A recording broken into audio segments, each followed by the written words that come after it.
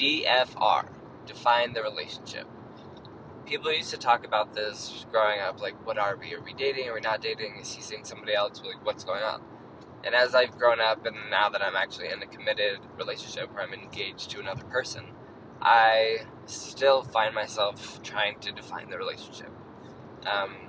Me and Chris, we're in love with each other, and that's clear to us.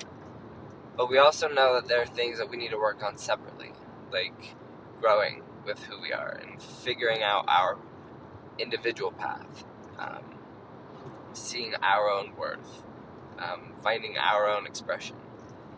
And I think that sometimes we can get those lines blurred when we spend so much time with another person, which is what Chris and I do.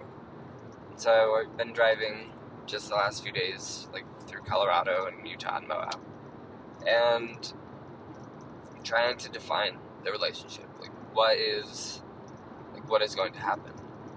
And I messaged a friend of mine and kind of talked to him about relationships and things that he's been through.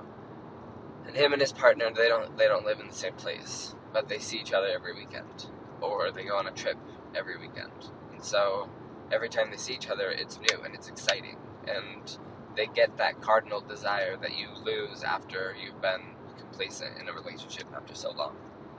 And so I thought, why couldn't Chris and I take time to live in completely different places and still make 100% effort to be committed to our relationship, but choose to be apart and choose to grow separately in order to grow together?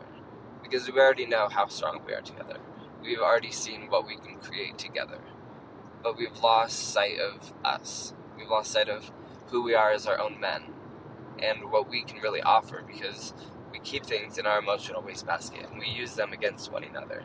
And we see things and we get triggered by words or phrases or emotions, and we retreat, and we don't live authentically or share our truest thoughts, because we don't want to hurt the other person, or we don't want to trigger them, or we don't want to make them feel a change from going from a good mood to a bad mood. But ultimately, you have to be willing to have these conversations if you actually care about somebody. Like, not everything is always great, and it's 100% okay to admit that, because that's not life. Like, if you're in the arena and you're trying to win and you're trying to participate in life, it's not always going to be easy. But you have to be willing to show up, and you have to be willing to be very intentional and say, I'm here, this is what I need, and I need you to respect my boundary, and I will respect yours, but let's figure out a common ground and something that can work for both of us.